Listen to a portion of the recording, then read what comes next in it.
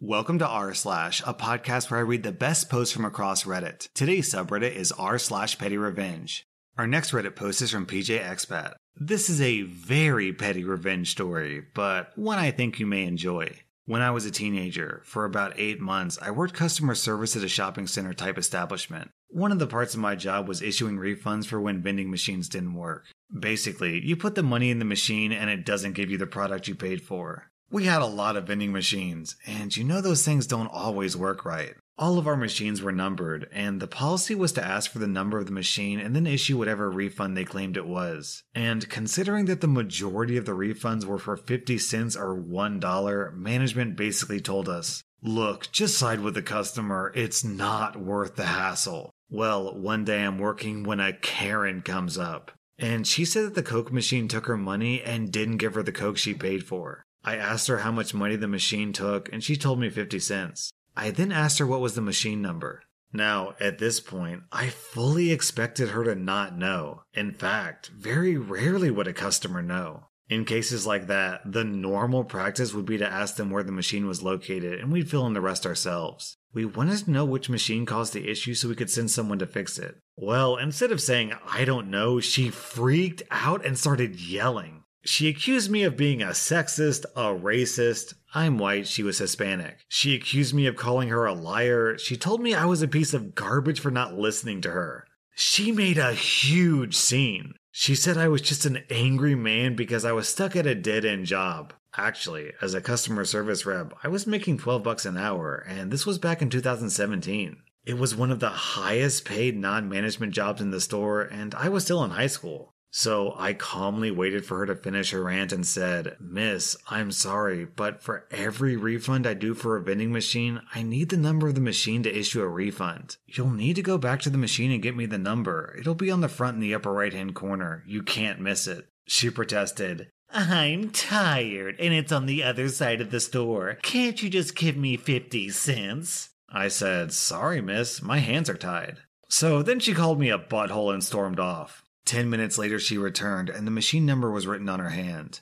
I smiled, pulled out the paper, and took my sweet time filling in the report. Normally, I would wait until after the customer left, but I really wanted to add the solid minute it would take to fill in the paperwork before I gave her the 50 cents. After everything was said and done, I asked her to read my report and sign where it says customer signature, which FYI we never did, but she was special. She took a second to read the report, signed it, and I gave her the 50-cent refund and wished her well. I then proudly walked into the back office where my supervisor was and handed him the report. And he laughed his butt off and said, "That was the lady that was screaming, wasn't it?" I said yes, and he said, "And you made her walk to the machine, didn't you?" I said yes, and he said, "And you made her sign the refund slip?" And I said yes, and he said, "Good man." Our next Reddit post is from Long Live Misanthrope. I think this is the most petty I've ever been, and no need to ask if I was the butthole, because I totally was. But it tickled me and a few others. This happened a few weeks back, and it still makes my friends and I laugh about it. I do deliveries around our town, and as such, I need gas to do so. There's one gas station I hit up every morning before work because the gas is cheapest. It's on my route to work, and it has a better selection of breakfast snacks and drinks than the others around it. Since I've been stopping off there a minimum of 3 times a week for the last 6 years, I've gotten to know the owner and a few of the longtime staff there. They're all good people and treat me nicer than normal employees do, so I try to treat them with as much respect as I possibly can. One morning while I'm filling up, one of the female employees, Rachel, was standing idly by one of the pumps. She has a few mental problems, but is one of the nicest people I know. So while my gas is being filled, I strike up a conversation. She tells me she ain't doing so hot because she's supposed to take out the trash from the outside bins and put it in the dumpster on the side of the building. The way the building is designed, there's only one way to get to the dumpster to put anything in it, and that way is clearly marked with signs and paint that says, "Do not park here or block the dumpster."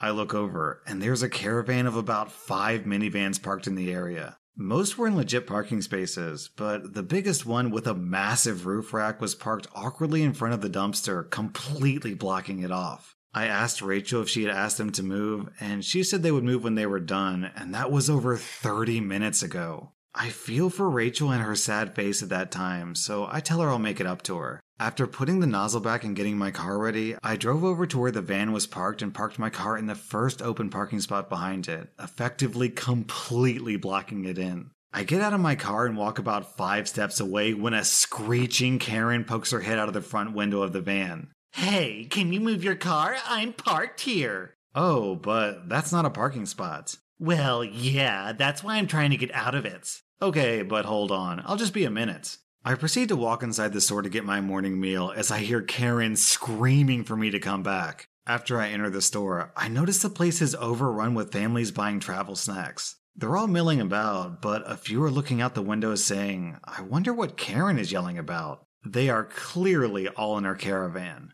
By the time I grab my food and drink and make it to the checkout line, she stormed her way in and is trying to tell me to move my car now. I tell her I can't leave, that would be stealing, so I'm going to buy my stuff and leave. She huffs at this and notices everyone in front of her is a member of her traveling party, so she just glares at me the whole time. I finally make it to the front after like 10 minutes and go, "Oh wait, shoot, this isn't what I wanted. I'll go put it back and grab what I really want." Luckily, I was still very early for getting to work, so I was milking it for all it was worth. Karen is fuming. When I make it back to the line, someone else is getting in line in front of me and Karen is trying to tell him to move so I can go first. The owner, Jess, tells her that she isn't allowed to talk to customers that way and one more burst from her and she'll kick her out of the store. Karen mutters to herself but is silent. I go up to check out, moving and talking as slow as I can, and ask for a lottery ticket as well. After paying, since no one is behind me, I scratch it off, and what do you know, I won a free ticket. So I buy another one and proceed to scratch it off.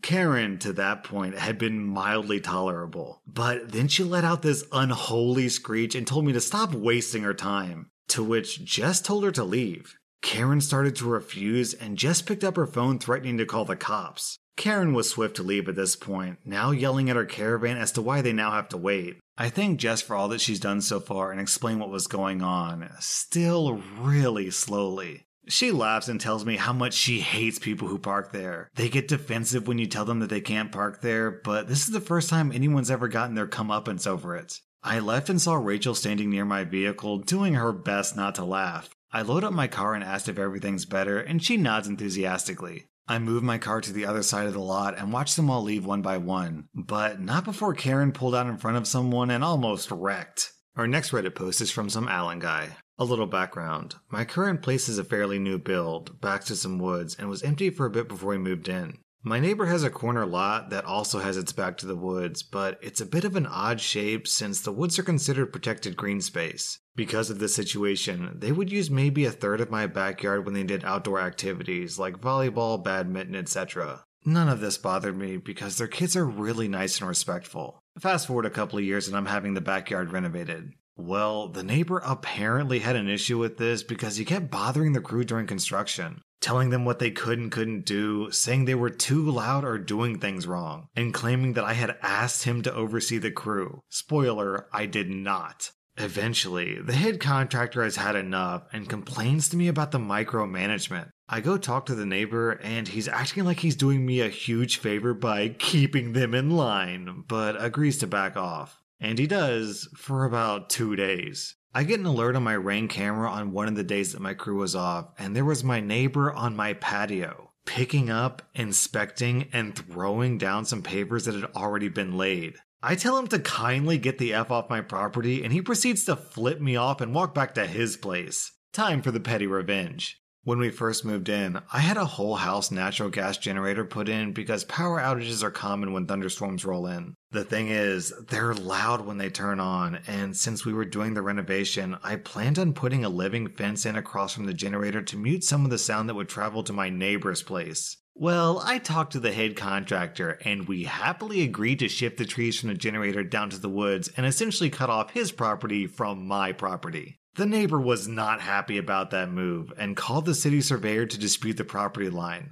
But my contractor had made sure they were fully on my property with about 8 inches to spare to account for tree growth. The end result, the neighbor is pissed, but powerless. I have some nice trees to look at in the backyard, and there's nothing to stop the symphony of my generator when it kicks in every week to do a status check. OP, this neighbor's already gone to your property and tried to meddle several times before, so I wouldn't be surprised if he does it again. If I were you, I would invest in some security cameras for your natural gas generator and your trees. If you get lucky, your douchebag neighbor will cut down your trees, and that investment will more than pay off.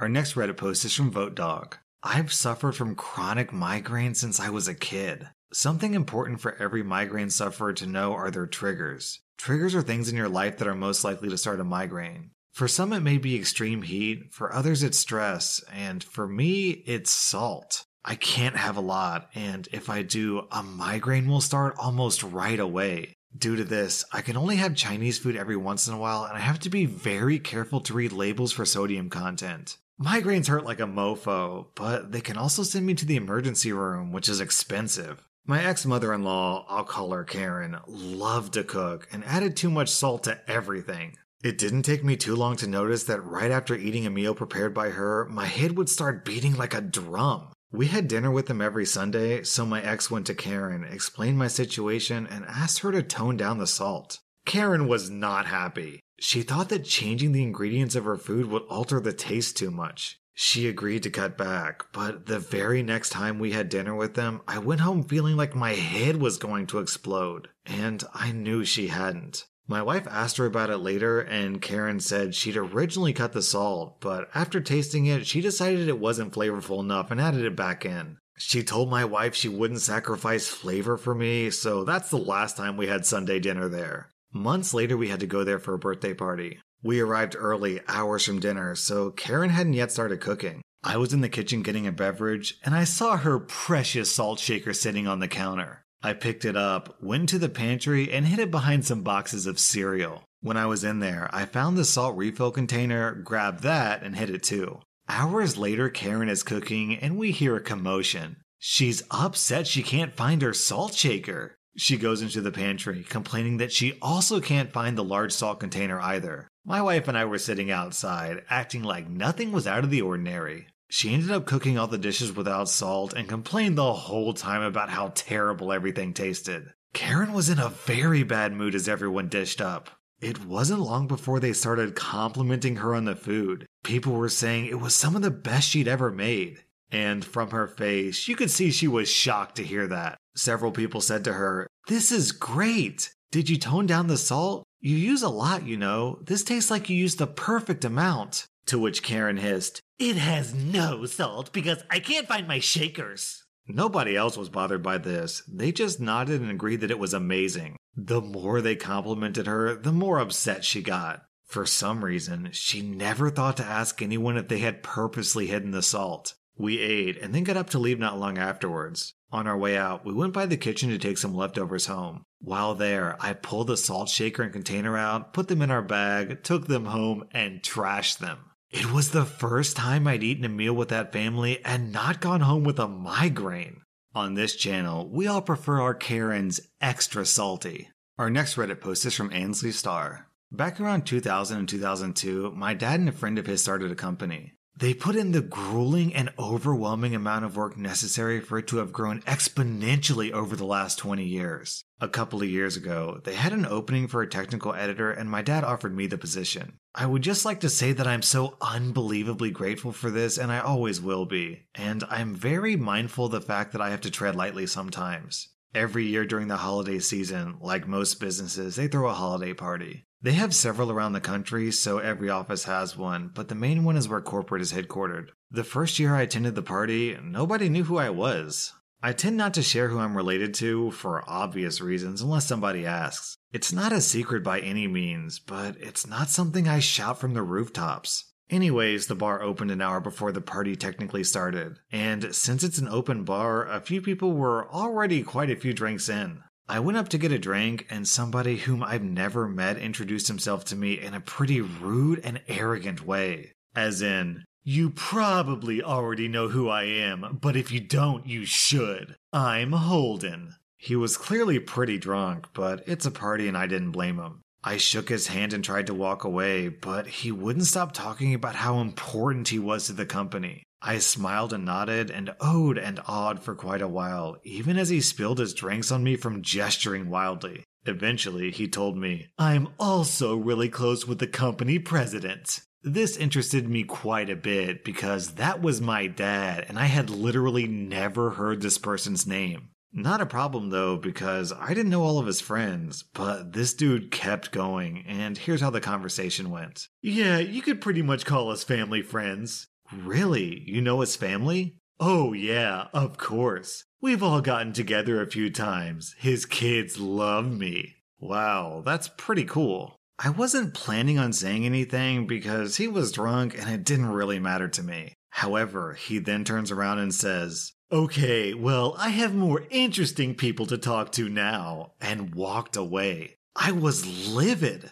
First of all, you spilled your horrible dirty martinis all over me so I smell like olives. You were kind of a dick from the get-go. You waste 30 minutes bragging about yourself, and then you tell me I'm uninteresting? So I waited until the perfect moment when the party had started to taper off a bit. Our homeboy Holden was still there, even more drunk than he was before. He eventually made his way over to my dad and mom, chatting them up and whatnot. I sidle over to the group and he gives me the stink eye, probably thinking I'm trying to cozy up to them too. The look of horror on his face when my dad hugs me and kisses me on the cheek and says, "Hey honey, your brother's coming to pick us up. Do you need a ride?" was indescribable. It was a combination of, "I think I just messed my pants," and "I'm gonna yeet myself out of this window immediately."